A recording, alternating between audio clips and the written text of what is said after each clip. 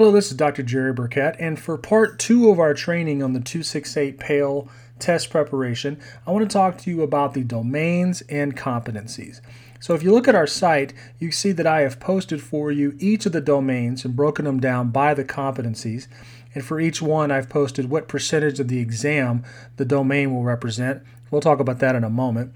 And then to the left, I've posted for you a PDF copy of the Principal Competencies Domains State Standards, which is the 268 test framework. And what you can see from that document is the domains and the competencies are posted, but under each competency, the standards or the strand that further defines that competency is posted. I encourage you to download this document and read over it. We're going to break it down in a moment. And at the bottom of our site, you can see that I have posted for you a copy of the website from our 268 test website preparation manual that shows you even a further breakdown of the test. So let's get into it. First thing I want you to know is that I don't really want you to study this document. It's not really a study guide, much like the website. The website's more of a study guide. For our purposes here and for this training, I just want to show you what you're being tested on.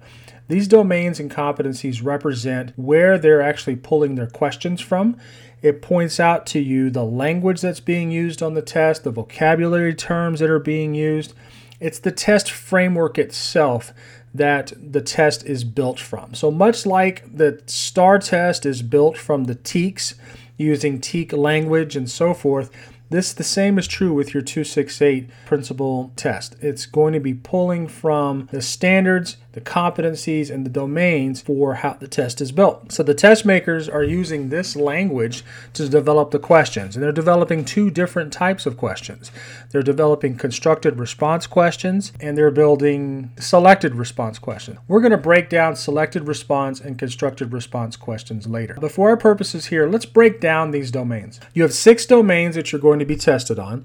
And these are the 6 areas that are most important for principal leadership: school culture, leading learning, human capital, executive leadership, strategic operations, and then ethics, equity, and diversity. Now you can see at the bottom of the site, they have these broken down for you, and I've also posted it as well, what percentage of the exam you're going to be tested on.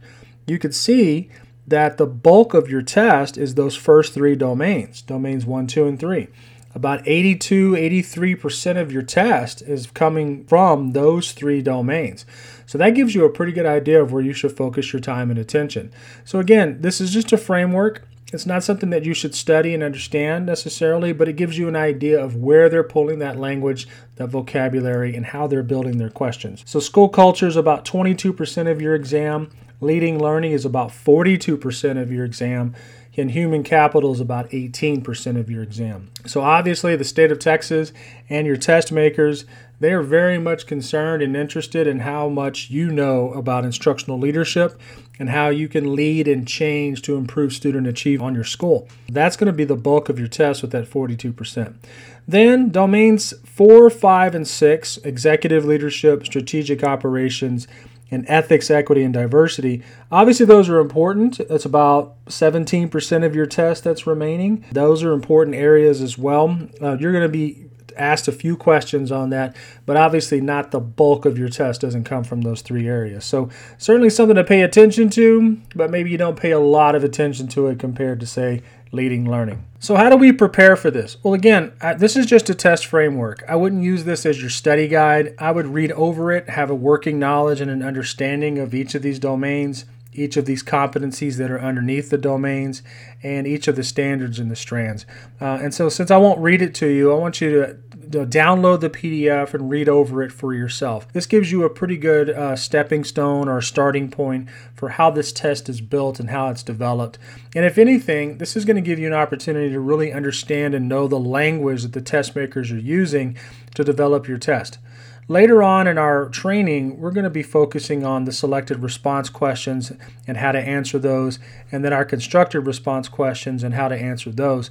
But you'll notice that the questions that are developed for the test are going to come directly from these domains and these competencies. So it's just important to know, how is my test even developed? Well, this is how it's developed from this framework here. The last thing I would share with you is that at the end of your test, whenever you get your results back, you'll see a breakdown of the questions you got right, the questions you got wrong, and it'll be broken down by each domain and each competency.